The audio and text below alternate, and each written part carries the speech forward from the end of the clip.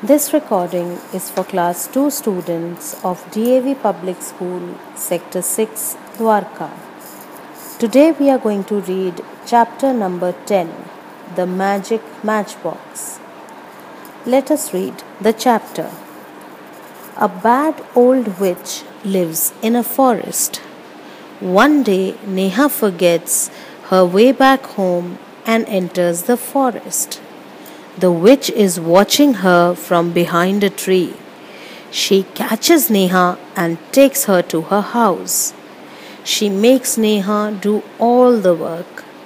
Neha has to fetch sticks for cooking. She has to catch fish from the pond and cook it. She has to stitch clothes for the witch. The witch does not do any work. She has an itch on her foot. All day long she only scratches her itching foot. Neha is crying. She is very tired. She wants to run away. She does not know the way back home. One night Neha lies down to sleep on a patch of dry grass. She feels something hard near her hand. She picks it up. It is a golden magic matchbox. Neha strikes a match. There is a bright light.